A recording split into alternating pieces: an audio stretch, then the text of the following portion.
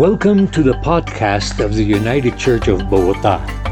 We are a Bible-based church ministering to the English-speaking community in Bogota, Colombia. We invite you to join our diverse fellowship as we encounter God in worship and experience the impact of His grace on every part of our lives and in our world.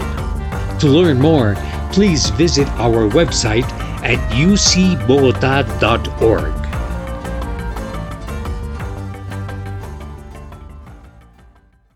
Good morning. It's good to be with you.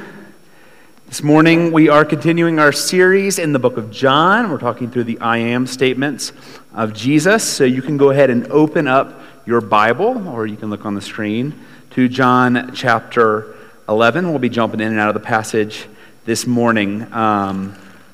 So it would be good to have your Bible so you can kind of just follow along with us. In 1873, Anna and her four daughters of 11, 9, 5, and 2 boarded the Ville du Havre to go across the Atlantic Ocean from the United States to Europe. They were going on partly a vacation, but also partly because their father, the father of the family, was good friends with Dwight Moody, who was a famous evangelist, and they wanted to go participate in one of his great crusades. So they got on this boat, excited, anticipating what God was going to do in their lives and in this vacation, this European adventure they were going on. However, things did not go the way that they had hoped. In fact, they went quite awfully. About halfway through across the Atlantic, the Ville du Havre ran into another boat, and within an hour had sunk to the bottom of the ocean. Another boat that was nearby, actually the boat that they had crashed into, pulled Anna out of the water. She was floating unconscious on a piece of plywood, a plank that had come off of the other boat that had sunk. They pull her out, and I don't really know what she said as she began to gain consciousness, but I think at the same time, as a parent, I also know what she did say, exactly what she said. Her first thoughts, what would they have been? Where are my daughters? Where are they? Are they okay? They weren't okay. She was the only one of her family rescued from that boat. All four of her daughters were never seen again. Imagine for a moment what it would be like to be her in that moment. What would she have been thinking? What would she have been saying? What would she have been talking to God about even? Where are you? Why would you let this happen? Are you good? Some of you this morning are her. Some of you this morning are experiencing deep grief or deep suffering, and you are asking those same questions. Where is God? Does He care? Is He good? Even if this morning you're not feeling the sharpness of death at the moment, you know, as well as I do, that one day you will, or that you have in the past. You've experienced those hard moments where death shows up unexpected, uninvited. You know the unnatural feeling it is of knowing someone and them not being there anymore. You know the hardship of suffering, which maybe might not be exactly death, but sure feels like it. And you might be asking those questions. You might ask those questions one day. Where is God? Does He care? Is He good? This morning, we're going to look at a passage from John 11, very famous passage. And as we do so, what we're going to learn is we're going to learn how God Himself views death, how God Himself views suffering. And the way we're going to find out that is we're going to look at the person of Jesus, God incarnate. We're going to see how he himself responds to death and therefore learn what the heart of God is toward death. Let's go ahead and read the passage. I'm going to have you stand. It's a long passage, but I'll let you sit down for the prayer. It's okay. So please stand for the reading of God's word.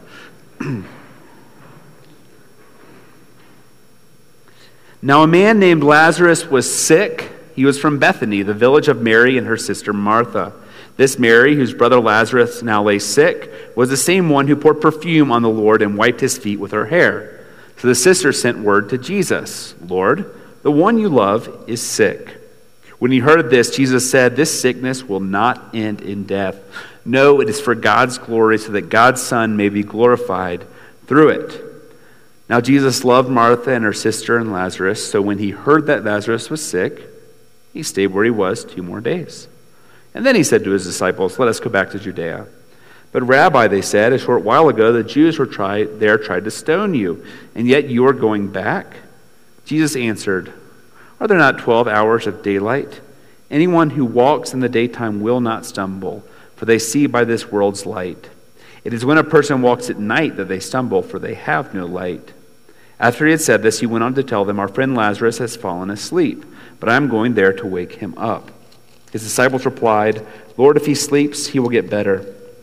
Jesus had been speaking of his death, but his disciples thought he meant natural sleep.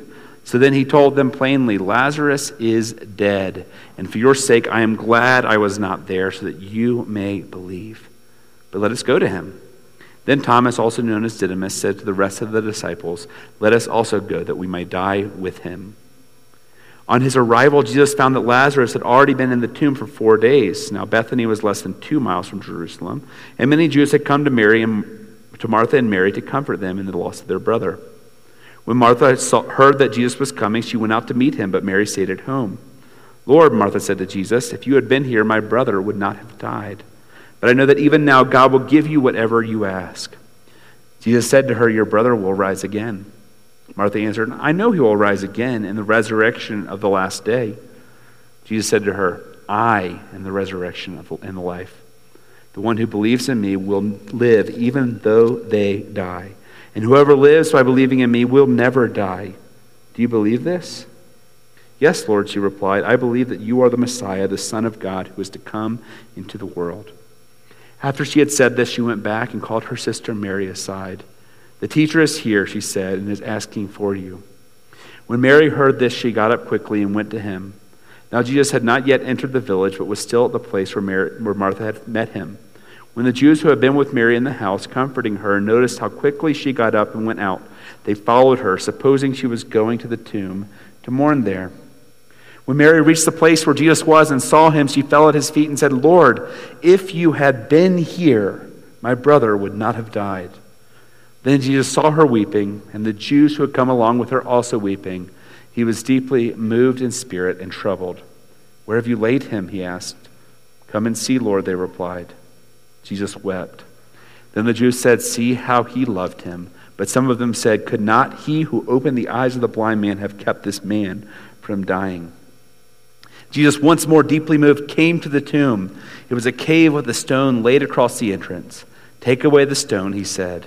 "But Lord," said Martha, the sister of the dead man, "by this time there is a bad odor, for he has been there 4 days."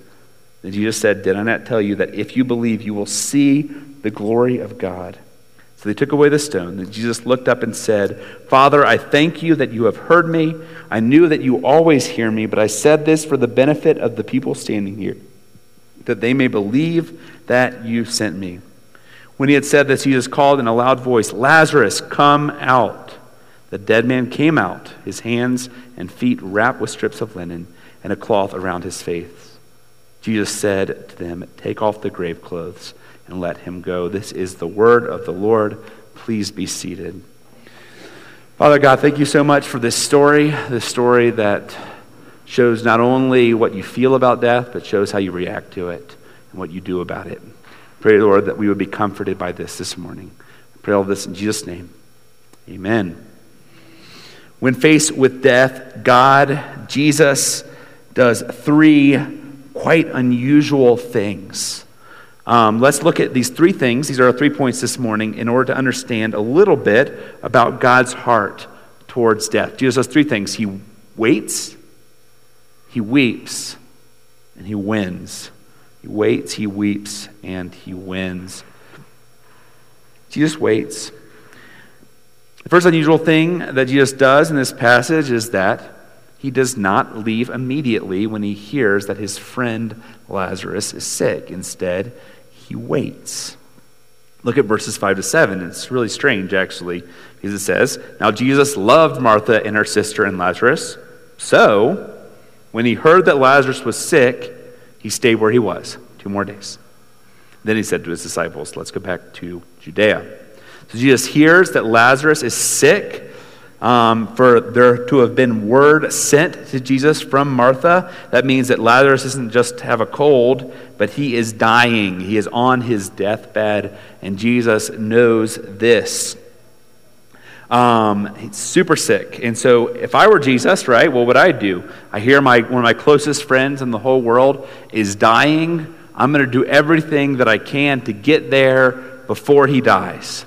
Especially if I have the power to heal him, right? I want to get there ASAP. I drop everything, I cancel all of my plans, and I leave. But that is not what Jesus does. Jesus waits for 2 whole days. And not only does he wait 2 days as if he's just like lazing around, he specifically waits, as we learn from a later verse, until Lazarus is dead before even leaving. He waits till Jesus dies. Why does he wait? Well, the passage says very clearly. It doesn't really make much sense, but it's to us on the surface, but it says, because he loves Mary and Martha and Lazarus, he waits 2 more days. It's important for us to remember as we look at the life of Jesus that everything he does, every single thing he does, is driven by love. Driven by love. Love for his creation, love for the people, his people, love for his Father. Everything is driven by love. But the question then remains, for us, is how is it loving for Jesus to wait instead of to go and provide immediate comfort for this family that is so dear to him? We see one hint in verse 4. It says, Jesus said, "This sickness will not end in death. No, it is for God's glory, so that God's Son may be glorified through it." Obviously, Jesus knew that Lazarus was going to die, but he also knew that death would not be the end of Lazarus' story. So there's that on one hand. And also, it makes it clear in this verse that he wanted to do something even more glorious than just healing Lazarus from a sickness. Healing Lazarus is something that, maybe a good doctor could do. Healing Lazarus is something that also, later on, people could probably say that was a myth that you did that. He probably just got better on his own, and Jesus claimed credit for it. It's much easier to fake a healing than it is a resurrection. Verses 14 and 15 tell us a little bit more. They tell us, "So then he told them plainly, Lazarus is dead, and for your sake I am glad I was not there." Why? "So that you may believe." So how is it loving to wait? Because by waiting, Jesus is providing something better than a temporary healing. You see, the purpose of Jesus' signs wasn't to give temporary solutions to temporary problems, but was to reveal himself as the ultimate hope, the ultimate thing that we all long for. He wanted the disciples, he wanted Mary and Martha and those who view this miracle to know that he's not just someone who does cool signs. He does these signs because he wants people to see that their actual ultimate hope isn't in resurrection of their brother. Their actual ultimate hope is him. That is what he is. He is more than just a good doctor. He wants to show people that he himself is the actual source of life. It is from him that all life comes out. A great doctor or even a miraculous healer is pretty amazing and awe-inspiring, but here's the problem. Even the great doctor, even if you in here are a great doctor and you've had an amazing surgery where you saved someone's life, that person has or will die again. They will die. Everyone will die. Lazarus himself was raised from the dead, but Lazarus himself will die. There's not ultimate hope in a doctor. There's not ultimate hope in even a healer. But for someone who can take death and where there is death, produce life, that is an ultimate solution. That is something that can fix the depth, the true problem of this world, the brokenness of this world. That is ultimate hope. And Jesus wants to show the people that that is what he offers. And that is not only what he offers, that is who he is. So maybe today you feel like God is absent. You wonder, where is he? You wonder if he's good. You wonder why he's waiting and not acting in the way you want him to act. Why he's allowing suffering and grief to continue, why he's allowing certain things to happen, why he isn't stepping in and fixing things right now. I can't tell you exactly what's going on in your life. I can't tell you exactly what God is doing, but I can tell you something for sure, is that he is inviting you to greater dependence on him in the midst of it. Maybe he's preparing you, or I'd say definitely he is preparing you for something greater than your heart can even imagine. And I can tell you that for sure because that is who Jesus is. Jesus is life. He says this to Martha. When he gets to the village, Martha runs out to meet him, and Jesus says to her, I am the resurrection and the life. The one who believes in me will live even though they die, and whoever lives by believing in me will never die. Do you believe this? This is what Jesus is saying about himself. He's saying about himself something quite interesting, quite strange, quite provocative. Jesus is saying that by knowing him, that trusting in him, that being in relationship with him, all of these things are better even than not dying. All of these things, being in relationship with him, is better than not having your loved ones die. Being in relationship with him is better than not suffering. Even more than that, Jesus is saying that he is life itself, the source of life itself. Life as we know it is beautiful, but it pales in comparison to what it means to be in union with him. Because in him is the fullness of life. It is there that we will experience the full joy of living. As I said, I don't know what God is doing in your life. I don't know the specific lessons he's teaching you. I don't know exactly the trauma even that's going on in your life, if you're particularly grieving today, but I can say for certain that God is inviting you into greater dependence on him and is inviting you to believe in him. And often the waiting period, the period where he doesn't seem to be acting, is the time when he is extending an invitation for you to take your hope off of the thing that you think is going to bring you life and to put it in him, who will ultimately bring life. He doesn't only wait, though, he also weeps. And this is where we see just the heart, the loving heart of Jesus. And it's a pretty odd thing that he does. He weeps. And let's look at that real quick. It says right here, when Mary reached the place where Jesus was and saw him, she fell at his feet and said, Lord, if you had been here, my brother would not have died. When Jesus saw her weeping, and the Jews who had come along with her also weeping, he was deeply moved in spirit and troubled. Where have you laid him? He asked. Come and see, Lord, they replied. Jesus wept. Then the Jews said, see how we loved him. But some of them said, could not he who opened the eyes of the blind man have kept this man from dying? Jesus weeping is pretty odd. It doesn't seem odd, maybe on first glance, because when you go to a gravesite, it's a pretty common thing to weep, to cry. That's a really common thing. Everyone else was doing it. But it's odd because Jesus is the one who is about to fix it. Jesus is the one who is about to reverse death. Jesus is the one who's about to bring Lazarus back to life. Lazarus' death is not permanent. It's about to change. So why would Jesus be weeping? Some of the Jews think it's because he doesn't have the power to heal him. He healed the blind man. Why couldn't he have healed Lazarus, is what they say. But it's not. Jesus is not weeping from a place of powerlessness. Jesus is weeping in the midst of his power. Jesus is weeping before he fixes it.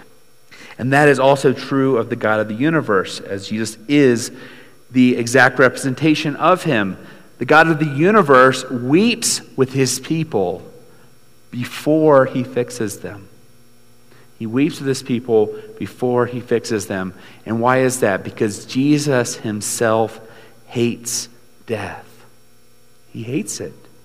He hates it more than you do. He hates it more than I do. He is the author of life.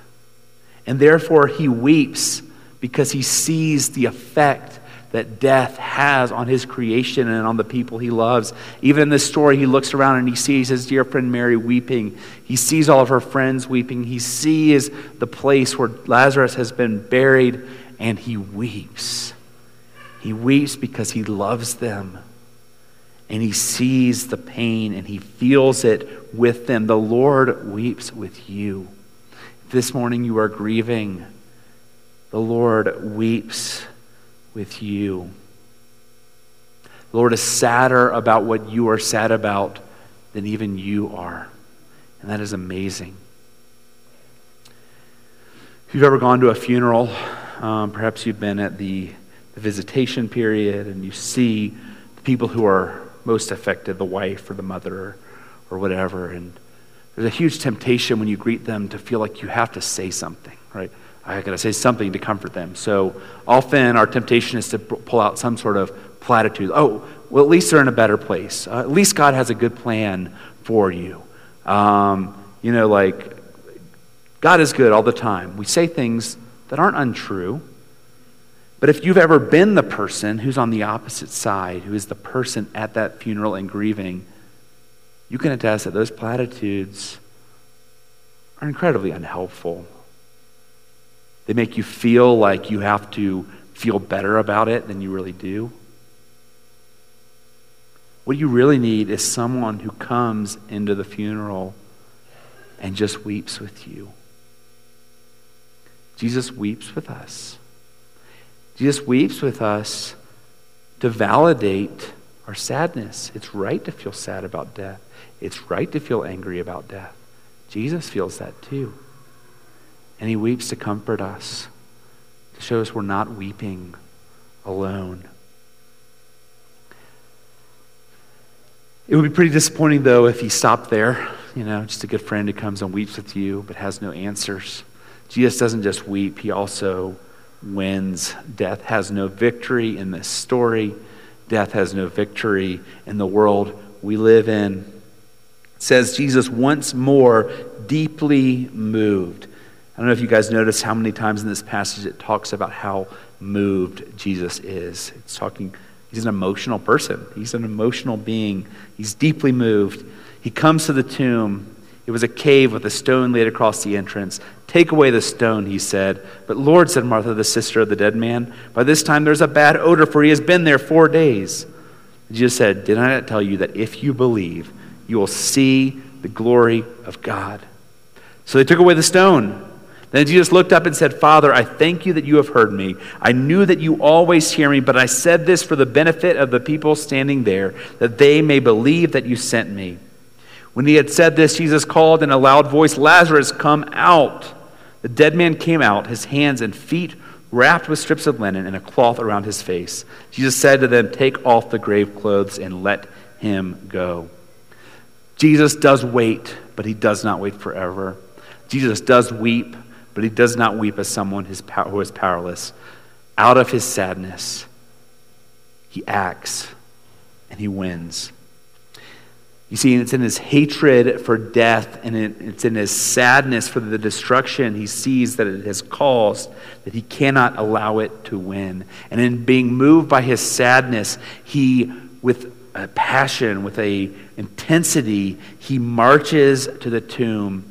And in dependence on his Father, he yells at death and he calls life into it. He calls to the dead man, and where there was once a dead man, there is now a living man, Lazarus. He is the author of life.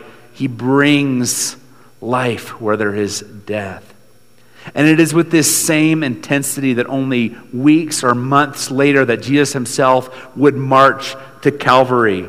And on Calvary, he would tell death, "You do not have the victory here." He would take sin and death with him to the grave, and he would leave them there because 3 days later, he would rise from the dead, defeating it. And different than Lazarus, because Lazarus was raised again and he dies again. I mean, unless he's still here somewhere, I don't know, but I think he dies again. But Jesus raises himself into a new body, a body that can never die, that is not affected by sin and death the way his old body was. It is the same promise for us. For those of us who are in Jesus, we are promised that there is a future day coming, even after our death, where death will not be the end of the story, but instead life will be the end of the story. God will produce life in our bodies, will resurrect us to give us new bodies that cannot die. And that is amazing. And that is what we get for trusting in the Lord. It's what God gives to us. So this morning, this is an invitation to you. If you are feeling this hopelessness, this sadness, turn to Jesus. We invite you to come meet him and to trust in him and to put your faith in him, to look forward to that day when life will win, when death is no more, because not only will our bodies be new, but we will be raised into a world that has been renewed, a world that no longer experiences suffering or death or tears. It is good news. When Anna woke up, we don't really know. We imagine she asked about her daughters. We don't really know some of the things that she said, our first conversations. The only thing we have left from her conversations on that boat is a single quote recorded by a fellow passenger that was rescued with her. Anna said, "God gave me 4 daughters. Now they have been taken from me. Someday I will understand why." Anna knew Jesus. She knew him. I don't mean she just knew about him. I don't just mean that she called herself a Christian, went to church on Sundays. To make a statement like this, you have to know the heart of the person of Jesus. She didn't understand why. I'm not saying she understood why God had allowed this tragedy to happen. I wasn't saying she was just telling platitudes to herself and that she didn't feel grief and sadness. I'm certain that she did. I imagine she was incredibly distraught and spent years dealing with it. But what I am saying is there was a hope to what this quote. Because she knew Jesus, she knew what Jesus had done to death on the cross. She knew what Jesus had done to death in his resurrection. She had certainty in that future hope when she would see her daughters again even. But even more so that future day when she would see the face of her Savior. She knew that one day she would have answers. She would know what exactly God was doing in this waiting time, this time of not seeming to act. What future glory he was preparing for her that would be far greater than what she could imagine. She also knew that she had a Savior who wept with her. And that brought her comfort to know that God did have a plan. But she also trusted him because she knew that the death blow to death had already been dealt. And that hope was the end of the story, not death. We too can have this hope, but you can't find it anywhere other than Jesus. He is the only one. He is the resurrection and the life. Let's pray. Father God, thank you so much for weeping with us in our sadness, for having a plan even when we don't see it, and for defeating death and sin. I pray, Lord, that we would trust you all the more deeply. I pray, Lord, for those of us here, any of us who may not know you yet, who may be in grief without hope, I pray, Lord, that you would give them hope in yourself in the midst of that grief. For those of us who know you, I pray, Lord, that hope would only get deeper. Pray this in Jesus' name. Amen. Thank you for listening to our podcast. If you would like more information or would like to support the ministry of UCB, please visit our website at ucbogota.org.